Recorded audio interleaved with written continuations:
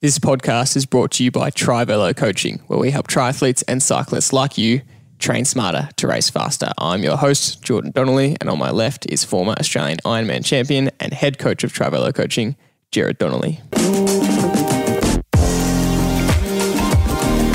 To start this week's podcast episode, I just want to talk about you, the listener, and our audience. Our audience has been growing and getting bigger and bigger, and we are so thankful for that. So I just want to say thanks to you, the listener, for listening every week to the podcast. We hope we are providing valuable and insightful information to help you train smarter and race faster. And we get some unbelievable messages of feedback. We get people messaging us on Instagram or Facebook or even emailing us with either gratitude for the podcast, just sharing what they found valuable, sharing when they find a guest really valuable. And we get some really touching messages, which we absolutely appreciate. And I just wanted to say the best thing you can do as a listener for us, if you like this podcast, is to either share it with someone that you know, share it with a friend who would also enjoy it, and leave a 5-star review on Apple Podcasts or any of the podcast apps that you get. If you leave a 5-star review and a comment, we would absolutely love and appreciate that. That is the best way you can pay us back if you enjoy the episode. So getting into today's episode, we were chatting about the fact that our audience is getting bigger and bigger, and we're getting a lot of listeners, and we were speaking about the fact that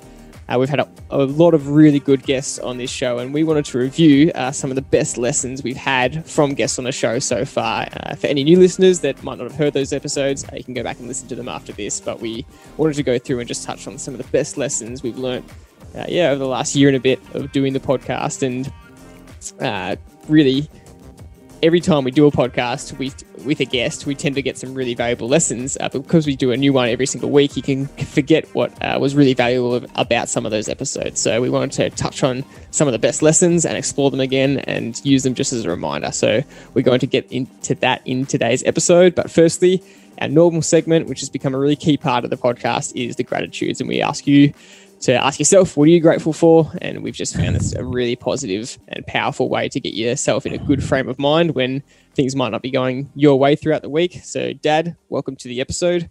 What are you grateful for? Thanks, Jordan. And I'm excited for today's podcast because I think it's really going to be fun. And just a reminder to everybody how many people we've had over the journey of our some 80 odd podcasts have had invaluable advice. And yeah, that's going to be, I'm really looking forward to that. So my gratitude is, just got reminded with one of my mates crashed this morning on his bike ride, and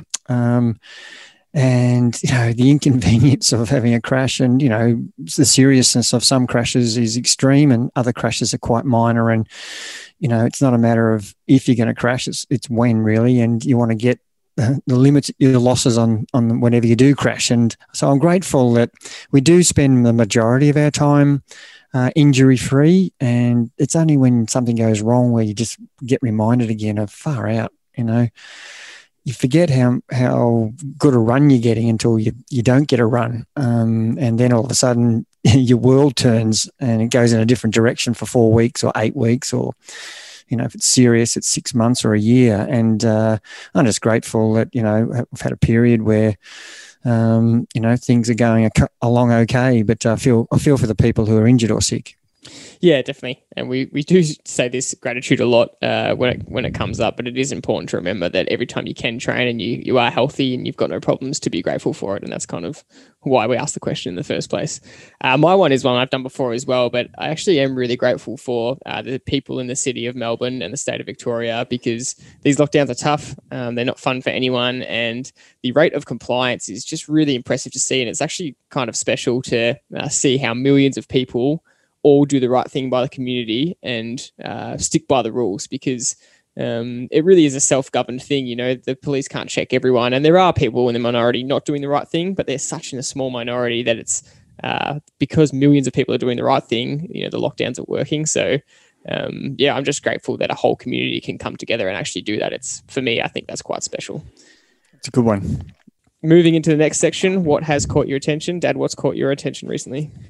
Yes, and just following on that theme of, you know, the era, the period we are in the world at the moment, for the triathletes of Australia, yet another Ironman has been postponed or cancelled or moved. And the Port Mac, it was already moved from May to September, and now it's cancelled. Technically, it's the fourth time it's been moved. But yes. So I really, it's caught my attention because obviously there's people who've done a lot of preparation for their A race, and it's really disappointing for them. And yeah, I feel for them.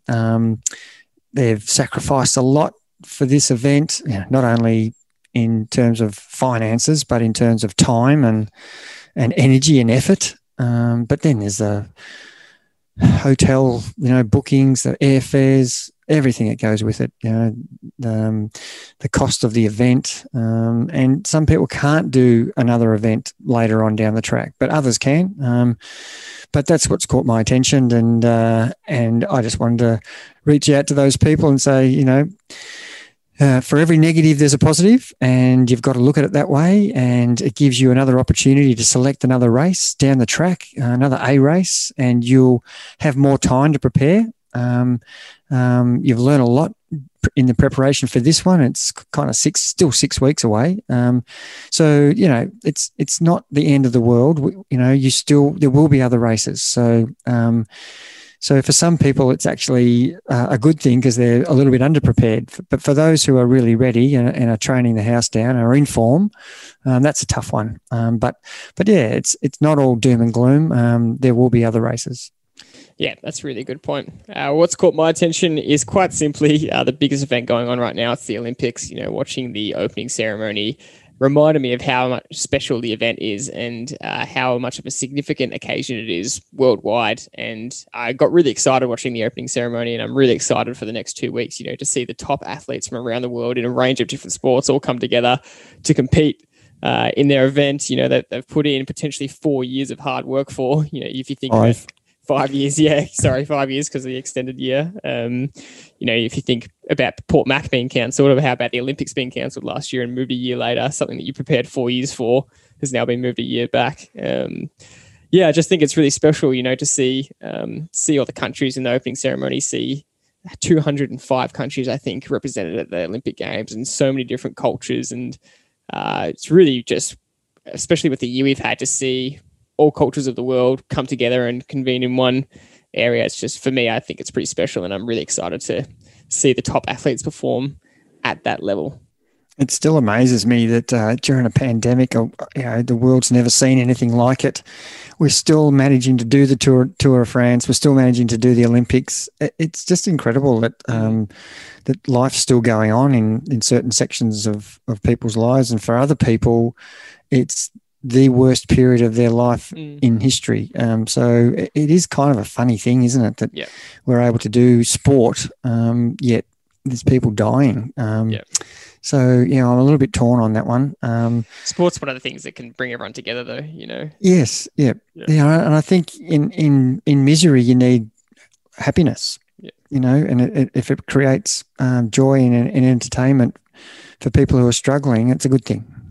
Yeah, I mean, I've had a lot of Melbourne mates talk about the fact that, it's easy to do a lockdown when there's Olympics on because you get to watch sport, whereas last year in Melbourne's lockdown, there was no sport on because worldwide sport was cancelled. So, that's a big positive. Good point. Yeah, and to be honest, I was training inspired this morning, just thinking about the Olympics. I had a bit more energy to give, I think, just even thinking about it. So I just think, with that regard, it's quite special. Moving into the topic of today, the meat of the episode, what everyone wants to get into, we're going to go through, pick some of the key guests we've had on the podcast and pick some of our favorite lessons. So we'll start way back with one of the more special guests we've had on the podcast. I mean, they're all special to us, but this guy, we were so excited that he agreed to come on the podcast, and that is the Paris-Roubaix winner, Australian cycling legend, Matt Hayman. So, Dad, what was your best lesson from Matty Hayman when he came on the podcast? Yeah, we've kicked off with number one being, the Paris-Roubaix race is one of the iconic races in cycling. It's probably I put it up there with the top 1, 2, or 3 with the world title. The winner of the Tour de France and Paris-Roubaix is probably my 3 favourite races. You're forgetting Flanders, but yes. Yeah, and Flanders is next, but yeah, it's just something unique about that race and finishing the Velodrome, the history and all of that stuff, and it's one of those ones that all riders want to win.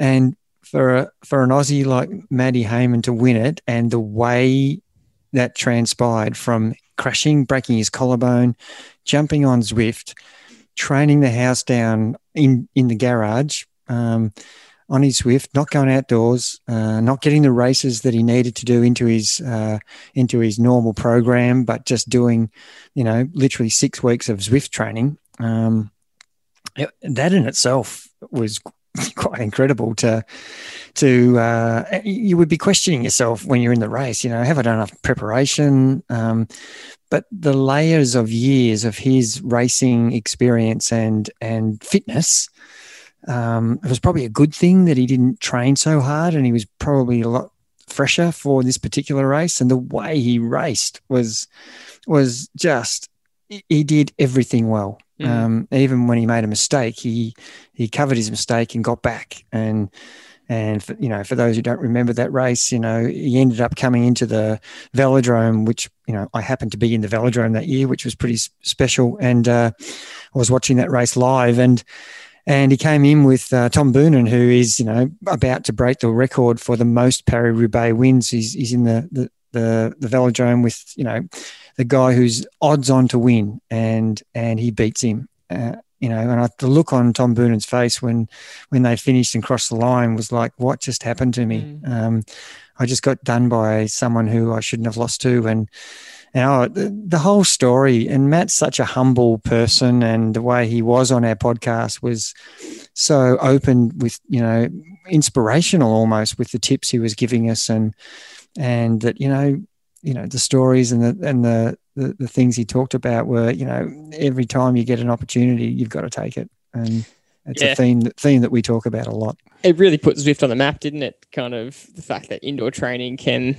allow you to perform at the absolute top level. So pretty special in that regard. My biggest point was, not biggest point, but one of the best lessons I thought that he said, which is a little bit unique, that because when we spoke to him, the lockdown was really just starting, and he really spoke about how even the pros don't sacrifice the balance with their families. And one of the messages coming from the Green Edge team, now Team Bike Exchange, to all their riders was, have some balance in your life. There's a lot going on in the world right now. You need to not just make cycling the number one thing. You need to have balance with other things in life. And we talk about that a lot with the age grouper, that triathlon or cycling can't rule your world, but even the pros need balance to perform well. So that was one of the biggest lessons I took.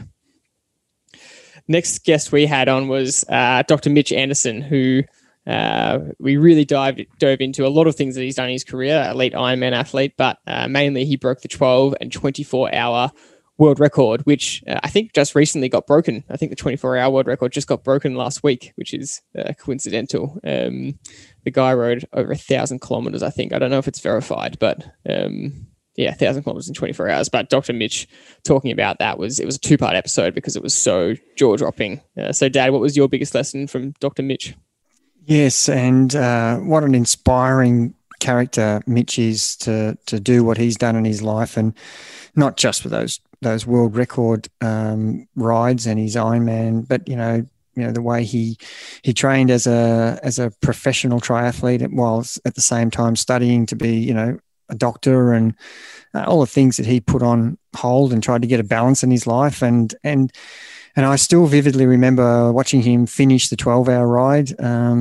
He was doing it in a circuit down in the city around South Melbourne, and seeing him get off his bike, crawl off his bike and slump in a seat, but knowing that he'd broken the world record, the satisfaction on his face, but the sheer agony on his face of what he just put himself through was really a little bit shocked. I was a bit shocked at I knew that it was a difficult thing that he just achieved to ride it at that speed. I think he rode 42 k's an hour for 12 hours. I can do that for 5 minutes maybe. And what he would have had to go through for 12 hours to achieve that performance, and what it took out of him. That his face, to me, was it said a lot of said a lot about the last 12 hours and the determination, I suppose, that he shows was inspiring. Obviously the preparation and everything,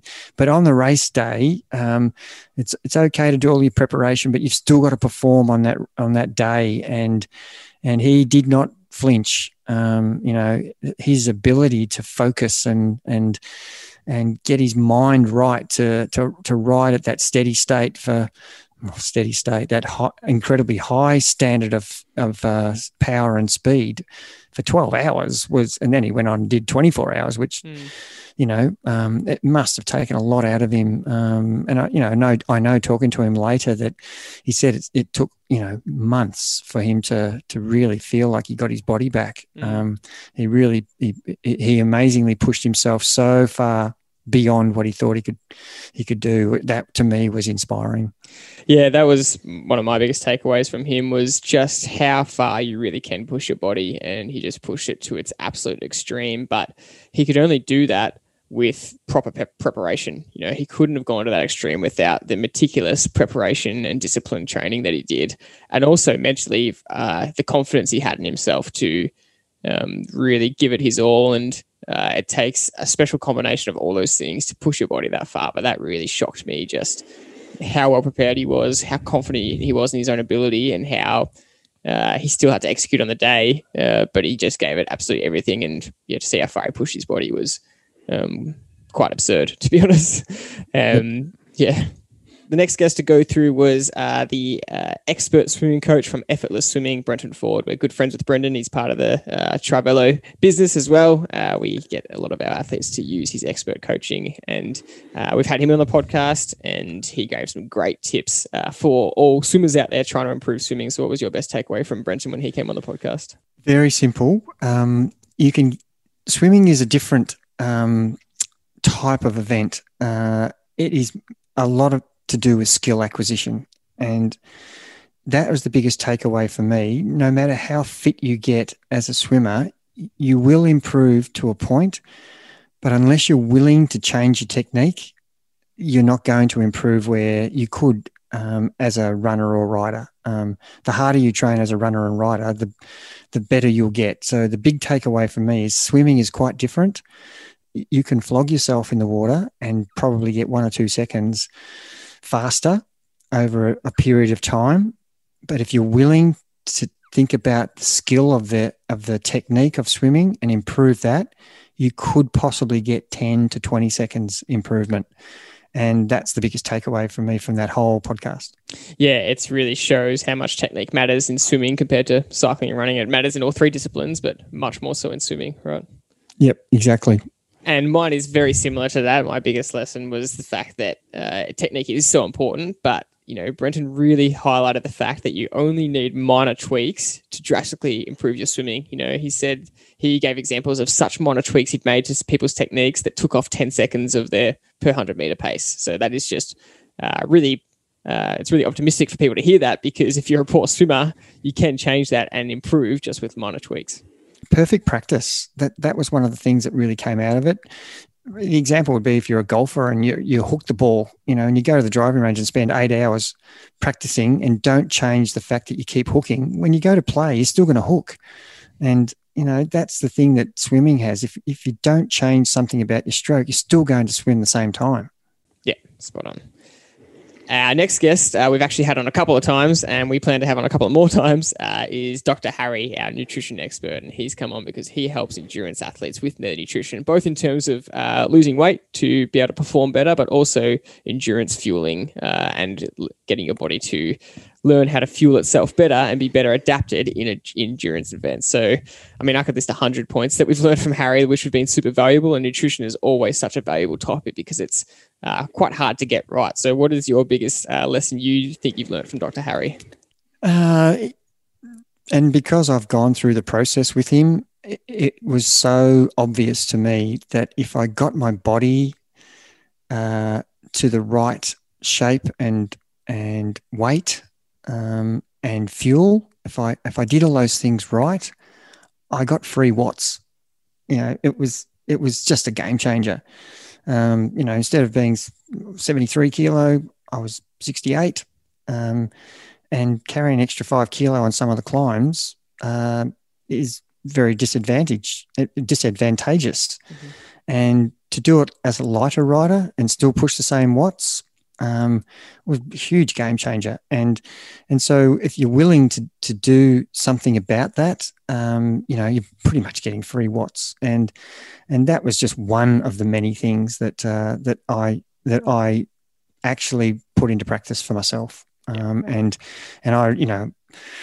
I always talk about balancing things and making sure you're not extreme, and you've got to be very careful when we talk about weight and losing weight, and it's important that you maintain a balance and get the right fuel and understand what are the correct nutritional pathways that you should be following, and starvation is not one of them. You can't perform. It's like putting petrol into a car. Without that, it doesn't go. So same with food. If you've got to put the right fuel into your body to get a better outcome. Absolutely. My biggest lesson from Dr. Harry was actually just how he talked about our mindset as a society with food, and he kind of just said, I'm not going to put this as delicately as he might have, that we actually just need to toughen up a bit when it comes to food. A lot of us are, and I find myself sometimes, it's almost like you're addicted to sugars or sweet foods or a bit of junk food. And, if there's a nice big pizza in front of you, you just can't help but devour it. And it's actually kind of poisonous to not have control of that sometimes, or to feel like you're not in control of what you're putting in your body. And he just talked about, a bit of mental toughness when it comes to food, and actually taking back control and not being at the mercy of eating without control. That was a really, really big point for me. And that's definitely a tough area to talk about, because if you go too far one way, it's not just about control. There is definitely problems in the world, especially recently in Australia. They're talking about a real problem in eating disorders. So it's not a very simple topic, but what you can control, I think Harry's point was, you should control. So that was my biggest point. Yeah, the consequences of your selections. That's kind of what I think he was trying to say.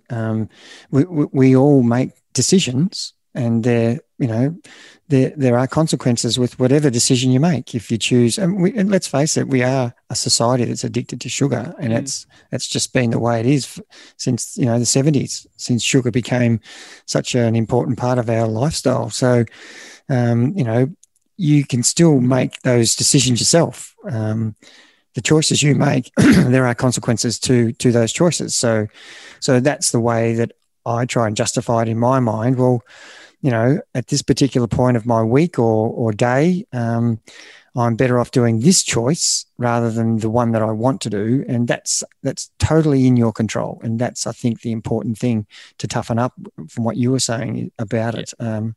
It's really helpful to think of it that way, where, sure, there's all these selections to choose, but there are consequences with your selection. Mm-hmm, absolutely. One of our next guests, the marathon running legend of Australia, Steve Moneghetti. We loved having Steve on. He had some great stories, some great wisdom, some funny stories, and some really great lessons. So what was your biggest lesson from Monas? Yeah, I really enjoyed chatting to Mona, and what you see is what you get. He's so willing to spend time discussing anything for as long as you want. That I really got that. That's a takeaway for me, that such a humble human being, and really wanting to help others on their journeys, as and he epitomizes that. But the one thing that really stood out to me was when we delved into his history of racing at the highest level, World Championships, Olympics, Commonwealth Games, and local Ballarat C races, that he was consistent and boringly consistent, as he put it, and that was his cornerstone of what made him such a relentlessly successful athlete who very rarely failed. You look at his career, he performed when it counted. He won things that mattered because he had this consistency, that, always having his fitness simmering under that line so he could step up step his training up to reach the goal A race that he was, preparing for. And we talk about that a lot. Being consistent, keeping your form just under the line, and then when you need it, jumping up to to really, be a force to be reckoned with in in that race that really matters. I can tell you've trained hard this morning because you've got what we call the runner's cough, or in your case, the cycling cough after a hard session. I agree. The boring consistency he had for 20 years allowed him just to perform at the highest level for so long. And on that theme, my biggest takeaway was how consistently he raced. And you touched on then how he would often do, Ballarat sea races, cross-country races in his hometown. And he just so often used the Saturday races in the cross-country season as part of his training program. And sometimes when we're really hardcore in a training program, we're probably not racing enough. And we have learned this from the pros before, that the pro cyclists, when it's racing season, they barely train hard. They'll do their pro race on a Wednesday, pro race on a Saturday, and then in between train easy. And so you can really use B and C races to your advantage and do them consistently to help get yourself in form. One of the next, was there something you want to say on Monas? No, I think you summarised it really well. Good. One of the next guests we had was SBS commentator and ex-pro cyclist Dave McKenzie. And again, great chat to Dave. He's obviously good on camera because he does it for a living. And some of his stories about his pro days and SBS days were really fun to listen to. Yeah, he had such a quality as a presenter. He came across in the podcast. He was very smooth, and he's and not only was he a great cyclist, but he's a really good commentator, and he knows his stuff. And love listening to him on the Tour de France and anything where he commentates, because his insights were exceptional, and he understands. He's been a winner at a Grand Tour. And the biggest thing the biggest lesson, I think, was, having confidence in your own ability, pardon me, having confidence in your own ability and then backing yourself in.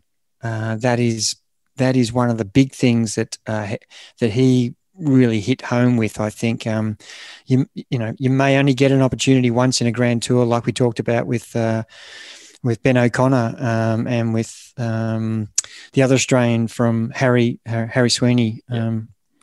You may not get many opportunities, and the way he really just took off from the biggest group of professional cyclists in the Giro and won solo was outstanding, and backing himself in and knowing that he's just as good as everybody else, and a young Aussie can just mix it with some of the best riders in history and ride away solo and take your chance and have confidence in your ability. That was the big thing that I got from that. Yeah, and on his Giro stage win, it was such an awesome story. And if you haven't heard it, go listen to the podcast episode. But my big takeaway from him was not being intimidated by your opponents, by the stage, by the event, and kind of what you're saying, have belief in your own ability. But he really spoke about how one of the big dogs of the peloton, Cipollini, was trying to control things and trying to intimidate them and not let anyone attack, and he went for it. And yeah, obviously you can come up against really tough opponents, but don't let them beat you mentally before the start line.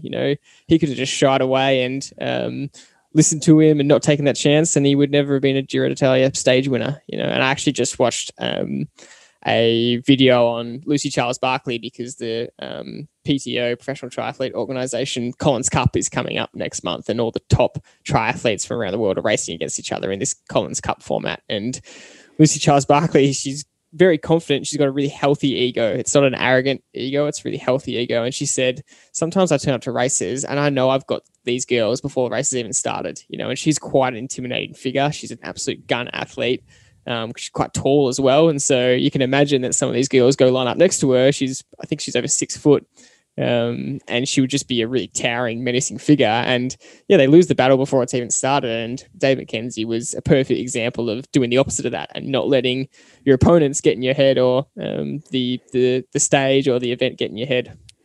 Yeah, really great points. And to continue that point, there was, the peloton was ridden a lot different to what what it rides like now, and there were, guys controlling the peloton. And I know teams control the peloton now, but there were individuals who decided, and it wasn't such a team thing then. There were 5 or 6 really strong-willed characters, such as Cipollini, who would almost standover tactics of saying, no, you're not allowed to do that. And Dave certainly, had been yelled at in the stage and just ignored it. And the rest is history. And I think that's a really good point, that, your own focus should be on what you can control and not be influenced or intimidated by others around you. Yep. Perfect.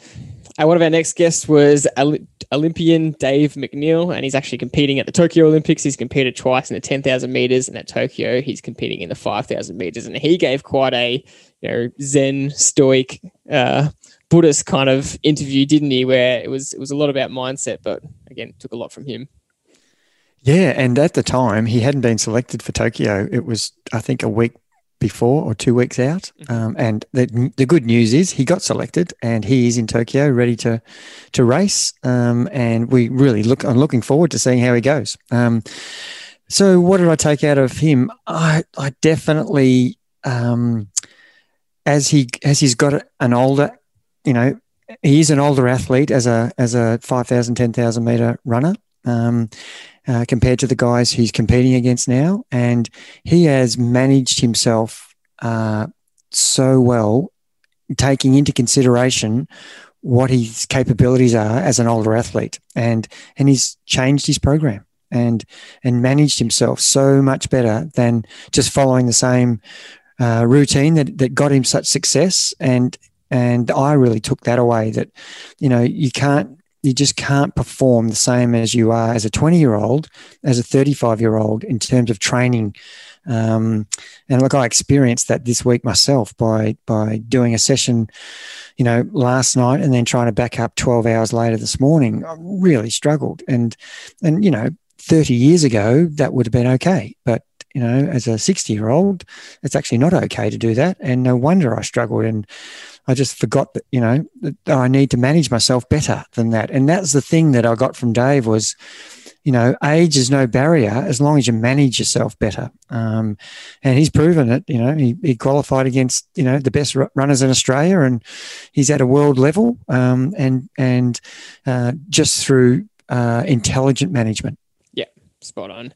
One of the biggest things I took from Dave was just a reminder of how much mindset affects performance, not just racing performance, but training performance, and how it can affect how consistently you're able to train. He really spoke about managing his stress levels, managing his training and race and performance anxiety. And he just gave the example, which a lot of people listening absolutely loved. We had a few funny or cheeky comments from Travello athletes where he spoke about how he allows himself to enjoy beer quite frequently now, whereas most professional athletes would go a year without drinking or 2 years without drinking in preparation for the Olympics. And a lot of our athletes took that as an excuse to drink as much beer as possible. But I really loved just that example of how he's used that the last couple of years to really relax, and it's actually allowed him to perform better.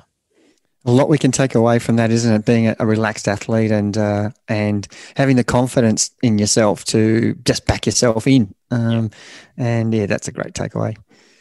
One of the earliest guests we had on the show was a big favourite of ours, and that was absolute gun, ex-pro cyclist, still a gun, age group master cyclist, really good friend of the Trivelo community, and that is Tim Jamison. And again, took a lot from him. He had some great stories, but what did you take from one of your great mates, Tim Jamison? Yeah, well, Tim is a really good friend of mine, and he makes me laugh because he knows how I love data and how important it is, and he loves absolutely taking the piss out of the fact that he doesn't use any data, and yet he wins countless races, and I love that about Tim. And if you get a chance, listen to that podcast because it really delves into, no matter how fit you are, if you don't have the ability to race tactically, then you're never going to win any bike races. So you need the two key things. You need to be a tactician and you need to have the fitness. And even he proved at some races he wasn't that fit, but he was so incredibly clever as a bike rider that he would win. And so tough. Yeah, mentally tough. And he would, you've experienced sitting side by side with him, not saying much, and the power is slowly ramping up as each 100-meter goes past, and not saying anything, not giving an inch, not losing a millimeter on the wheel beside you. And that's the sort of little mind games he would play, and I just love the way he goes about it. And he loves his bike riding, and he loves to ride his bike. That's the thing that stands out to me is whether he was racing or not, he just would, go out for a 5 or 6 hour ride by himself, and just, totally love the experience. And the fact that he races and does well is an added bonus. But it was a reminder that, yes, you need to prepare properly. Yes, you need to have all the information at your disposal. But if you don't understand how to race, it doesn't matter. You won't be successful. Yeah, he's a real crack up sometimes. This isn't my biggest takeaway, but two things stand out from him that just make me laugh every time. And after a ride, he'll say to you, "Oh, Jerry, I think I got a power record today. I got 14 watts." Because he has no reference, because he's never looked at power, so he has no reference of whether he should be at 150 or 300, or so he just says random numbers like 12, and it always cracks me up. And then also what you said about his love for cycling, he says you could not pay me to ride indoors on Zwift. He said, like, just if I'm not going to ride outdoors, I'm not riding. So, and it goes totally against a lot of our principles at Trivelo. We're so much about data, so much about power. Training indoors is so good for you, but he's totally opposite, and we love that. Yeah, and look, he calls the power meter a wattometer, which even makes me laugh. And he says his little bit of cord that I doesn't know where to plug it into the wall, so I can't ride Zwift. So one day we'll get him on it. Yeah, exactly. Yeah, I don't want him on our Zwift races because he's too good. And this is my key takeaway from him is that he's ruthlessly competitive when it's time to race, when he's got a goal, whether it's a race or a race further ahead. He's the most competitive person you'll ever meet. And he told the story of not just how competitive he was as a pro, but a couple of years ago when the World Masters Champs was held in Perth, and he decided he was going to have a crack, and he ended up winning. And he just spoke about the fact that once he decided he was going to race it, he said, "Did I miss a 6-hour ride every single weekend or both days on the weekend, for 12 or 16 weeks leading into that? No, no matter what the weather was, no matter how cold it was in the middle of winter in Victoria, he turned up every weekend and got that ride done." And that was just an example of how committed he was to putting himself in the best shape. And he's not just accidentally fit. Yeah, that was my big takeaway.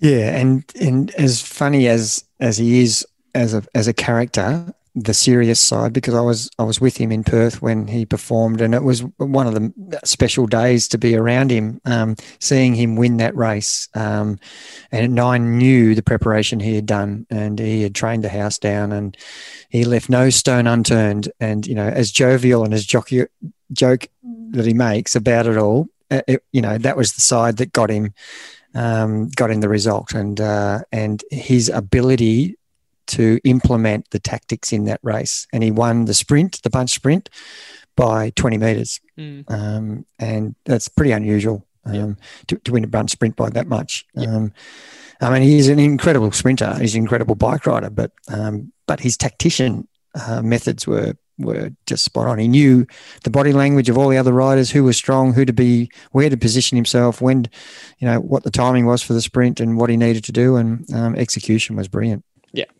Another good friend we had it on the podcast was Julian Painter, a really good friend of the Trivelo community, one of your good friends, Dad, and he's also an ex-Olympian, which is a pretty special title to have. Went to the Olympics for the 5,000 meters, and he's a little bit of an opposite personality to Tim, but that's probably one of the best takeaways I had from him. Most definitely, Jordan. And we couldn't have two opposites, I don't think. And it's great they're talking about Julian now, because the Olympics are starting, and Jules was at the 96 Atlanta Games, and as a track runner, and here he is as an age grouper on the bike. He won the national title at Ballarat in the time trial and road race just recently this year as a 50-odd-year-old. And his preparation and professionalism is outstanding. Whether he was an Olympian or whether he's an everyday cyclist, he leaves no stone unturned. And he's a very humble, successful athlete. But watching him go about his daily routine is something that we could all learn from. His attention to detail and having himself organised at the start of the week. I delivered the program to him, and he's already worked out, what time he's doing it, where he's doing it, and who he's doing it with, and he's worked everything else around it. I just, watching him at races and getting there early and giving himself enough time and really doing all the 1%ers and, focusing on his diet and his nutrition. He contacted Dr. Harry, and, he's done the strength and conditioning program. Every single thing that we put in front of him, there's no question. And he's asking the next question, is there anything else I should be doing? And that comes across in his results. He's an awesome competitor. Yeah. One of my things from him is pretty similar. It's the fact that how level he is constantly. You talk a lot about not being extreme in things, and his personality is the opposite of extreme. It's just balanced in every aspect of what he does. And whether it's competing at the Olympics or competing at the national title, or like you said, just doing a training session, whether he's talking about how he was at the Olympics or he's talking about a race, he's always just constantly level. And you'd think sometimes that to be a gun athlete, you need to have a bit of an ego, you need to have a bit of a loose wire in you to give you that ruthless kind of competitive advantage. But you also talk about the fact that distance runners always have this kind of calm collectedness about them, and he exemplifies that, I think. And no matter what's happening, he's cool, calm, and collected, and he's very level in how he goes about everything. And I think we can actually learn a lot from that and apply that. I think, George, when you're an endurance athlete, or I'm not talking about the short, sharp events that you could do, power events. When you've trained for such long periods, you get a calmness of, I've done the work. I've really trained hard. You remind yourself all the time that, you did do a 6-hour ride as a triathlete or as a cyclist, and you did do some hard, high intensity sessions, and you have this inner belief that you've done the work, and you don't need to say anything. It's in your mind that you are confident that you're well prepared. And that is the next step for people who are listening, that, you are doing a lot of good things, a lot of things right.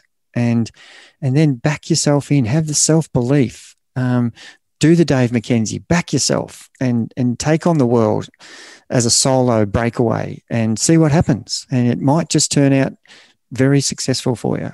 And Jules epitomizes that, an inner self-belief of backing himself in. And if someone's better than you on the day, so what? You've done everything right. Yeah.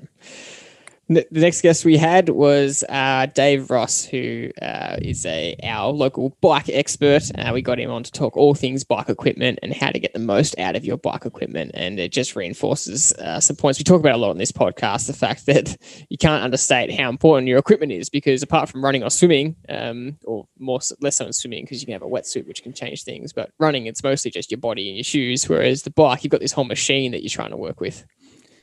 Imagine you are prevented from achieving your goals because of a mechanical malfunction, and not just that point, that something that you didn't pay attention to, get sorted, cost you a Masters age group world championship, or the race that you've trained for a year for, because you really didn't look after your equipment.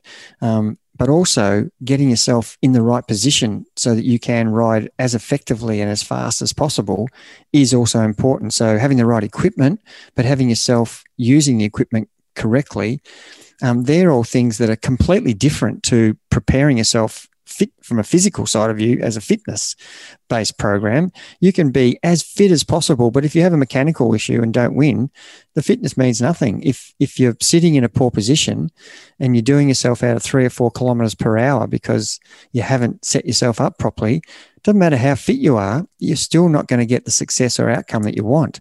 And it was great to hear Rossi talk about things you can do in terms of body position on your bike and the equipment you're using.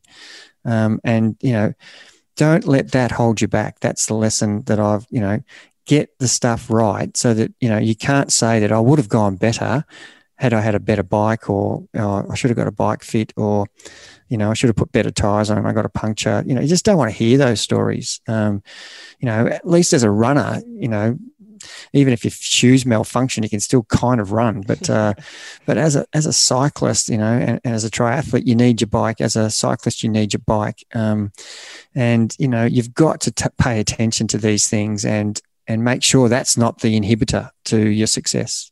Yeah. And look, for me, the biggest takeaway was we talk about 1%ers. And if you look at every little aspect on the bike, there's almost 20 or more little 1%ers that you can improve with regards to your bike that will help your performance. And all these little potential gains add up to, drastically affect your performance. And I used to have the belief that, I'm not a bike mechanic. I don't need to learn about that stuff. I'll leave it to the experts. I'll leave it to the bike mechanics. But, Rossi really reinforces the point that it's worth you taking the time to learn about your own bike, learn about your own position, because you need to look at your own setup. You need to look at your own seat height, the length of position from your seat to your handlebars, your crank length, what pedals you're using, what wheels you're choosing, what tires you're choosing, the gear ratios you're having. Just all these little things are actually worth taking the time to learn about, because once you do, you can have confidence in your setup that you're getting the most out of yourself. Yeah, and then applying it to what is the course I'm on. And that determines a lot about the equipment selection, disc wheel, non-disc wheel, the wind, the amount of hills, the gear selection, as you said, determined by the course that you're going to race on. So equipment and position, in relation to the course. So that was another point that he really, we did delve into a lot, and that was a really good podcast. Last two guests we want to touch on with some real key points that we got out of them. And the second last one was Dr. Jordan Moncrief, who really came in to talk about the body and how to get the most out of your body. He's an osteopath and movement coach, and we actually got some of the most feedback from this episode, because the way he speaks about the body is quite different to what you've probably heard before from conventional physios or body coaches out there or personal trainers, but his approach makes a lot of sense, and the proof is in the pudding with the type of athletes that he's worked and helped. Yeah, just as we were talking about, Rossi, with bike equipment, if you use the same analogy as your body as a piece of equipment, if you don't look after your body and get it in the best shape possible, then you're not going to get to the start line. And what do I mean by that? The minute you disregard the feelings that you're having in your body is the minute you're going to be injured. And if you're not looking after that and keeping it, finely tuned with the right activation, the functionality of how the body is supposed to function in any given day, whether you're a runner, swimmer, or rider, you really need to be looking out for that aspect and doing the work that's required. And, my own example of chronic back, and hip arthritis, and yet with his, strength and conditioning program that has been a part of my life, since the early 90s with another guy similar to Jordan, Dr. Jim. And, those things have enabled me to keep participating. And if you're injured, you don't get to the start line and it becomes all futile. So, you need to be doing these things to prevent yourself from not competing. And I can't emphasize that enough. Yeah, spot on. You always talk about that one of the biggest challenges in triathlon is just getting to the start line, and you want to give yourself the best chance of that. And honestly, every time I talk to Geordie, I get a profound lesson in how to look at the body. So the whole podcast for me was just another example of looking at the body in a different way. But he talks about the natural process of how babies are supposed to move, and the more examples I see of the movements he's demonstrating, and the more I look at, I've got a new niece, your granddaughter, and I just look at her postures and movements, and she just does the movements that he's trying to get us to do so perfectly and so accurately. And I just struggle to do them, and it's trying to get back to that efficiency, and it's really quite powerful when you look at a baby, but especially between 4 months and 12 months, and how they move and sit and crawl, and everything is just so efficient. It's really profound. Yeah, and we talk about getting the right nutrition, getting the right equipment, and just making sure that you're looking after your body so that it doesn't break down, and giving it the best opportunity to function properly. And yeah, it's amazing watching a baby grow up in the last year. They have no strength of muscle, yet they can sit, crawl, and stand within 12 months, and they haven't done any weight training, but they understand how to get around and how to have great posture, and they're the things that we can learn a lot from, especially from what we talked about with George. Absolutely. And one of the last guests we wanted to touch on was a recent guest, which was a family member of Travelo, Shauna Donnelly. And this was actually quite a tough episode to record and release. But we had a conversation, all three of us, about doing a podcast together because her story was just too valuable to share. And it was, as you'd find in the episode, if you listen to it, quite tough, quite emotionally draining. But I just think the lessons that she talks about are some of the most valuable things you'll ever hear in life. And that can't be understated. Yes, you're spot on, George. It was a difficult one. I did struggle through that one. And, emotion is an amazing thing. And I think it can be very positive. And I really wanted to get across to the listeners that, perspective in life, there is always going to be someone who's better off than you and someone who's worse off than you. And you just got to really, and it is a hard thing to do. We are so in our own world a lot where things don't seem to be going well, and they in real terms aren't probably going well. But if you bring perspective to everything, there's always someone worse off, and that might not help you at the time, but it is something that I think has really helped me. And listening to Shauna's journey, no matter what I was going through, it paled into insignificance, and she wasn't there to say, I'm worse off than anybody else. That wasn't the purpose, but the purpose was that, no matter how bad she felt, there was someone worse than her, and that she wasn't going to just sit down and say, oh, is me, what a bad hand I've been dealt.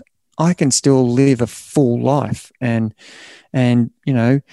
I can make the most of the opportunities that are going to be put in front of me from this particular point on, from when she first got told the bad news.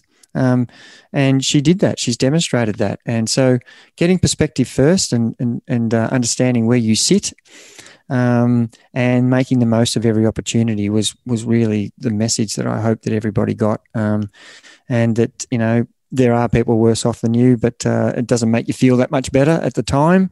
But it certainly, it makes you feel insignificant at times when you're complaining about stuff that really is irrelevant. To is it making you have a worse experience each day? Well, probably not, But when you're dealt a hand like, you may not live for another year. That's kind of a real perspective sentence, isn't it? That, we're not sure what's going to happen next.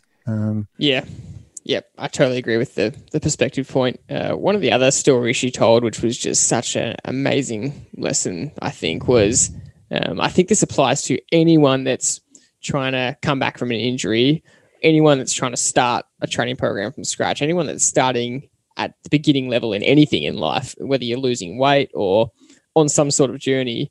Her incredible patient discipline. The story she told of when she was learning to run again, how each time she went to run, she would go 10 more meters at a time. It's just such painstakingly slow progress. And she had the patience and the discipline to do that. And most people would choose not to do that because you think, well, it's so slow. What's the point? I'll never get there. I'd rather just go and do 2 minutes I'll add an extra 5 minutes here. But the ironic thing is that she got her way to run 10 and 15 and 17K runs faster than anyone else that tried to go from 0 to 5K or 0 to 7K. All those people that didn't want to do 10 meters at a time are still at that level where they might be running 2K or 4K, or they're not running consistently, whereas she went that slow and she got there faster. It's like the classic tortoise and hare analogy come to life. I just found that remarkable. Yeah, it's a great point you made, and she was painstakingly patient. I couldn't believe, the way she went about it was, what do I have to do? Right, I'm going to do that and nothing more, and nothing less. And we're all too keen to get to the end of the journey too quick. without doing the yards that count. And the preparation is the key to making sure that you bring your whole mind and body along the journey rather than trying to skip phases. It's like reading a book and going to the middle chapters without seeing the introduction. You just don't understand what's happening. You've missed intricate parts, and therefore the outcome becomes unsure. Whereas if you've just done everything right from the beginning, you are going to be sure by the time you get to the end point that you're ready to perform. That's a good way to finish. I think your voice won't be able to handle much more for this podcast. Thank you very much for listening. We hope you enjoyed some of the review and revisiting some of the great lessons we've learned from some of our best podcast guests. Again, if you want to get more lessons from them, go back and listen to the episodes because we enjoyed every single one and they're well worth listening to. Just to finish off, just a reminder that if you are enjoying the podcast, please go and leave us a 5-star review and a comment on Apple Podcasts or anywhere that you listen to the podcast. It really helps us and it helps other triathletes or cyclists like you find the podcast. So please go and do that if you enjoy the podcast. And just to also finish, exciting news, we do have 2 of these guests that we just spoke about coming up over the next month on the podcast. We're getting 2 of the guests that we have spoken to before back on. So that's going to be really exciting to talk to these 2 guests about their expert topics. That's it for this episode. Thank you very much for listening. We'll see you next time.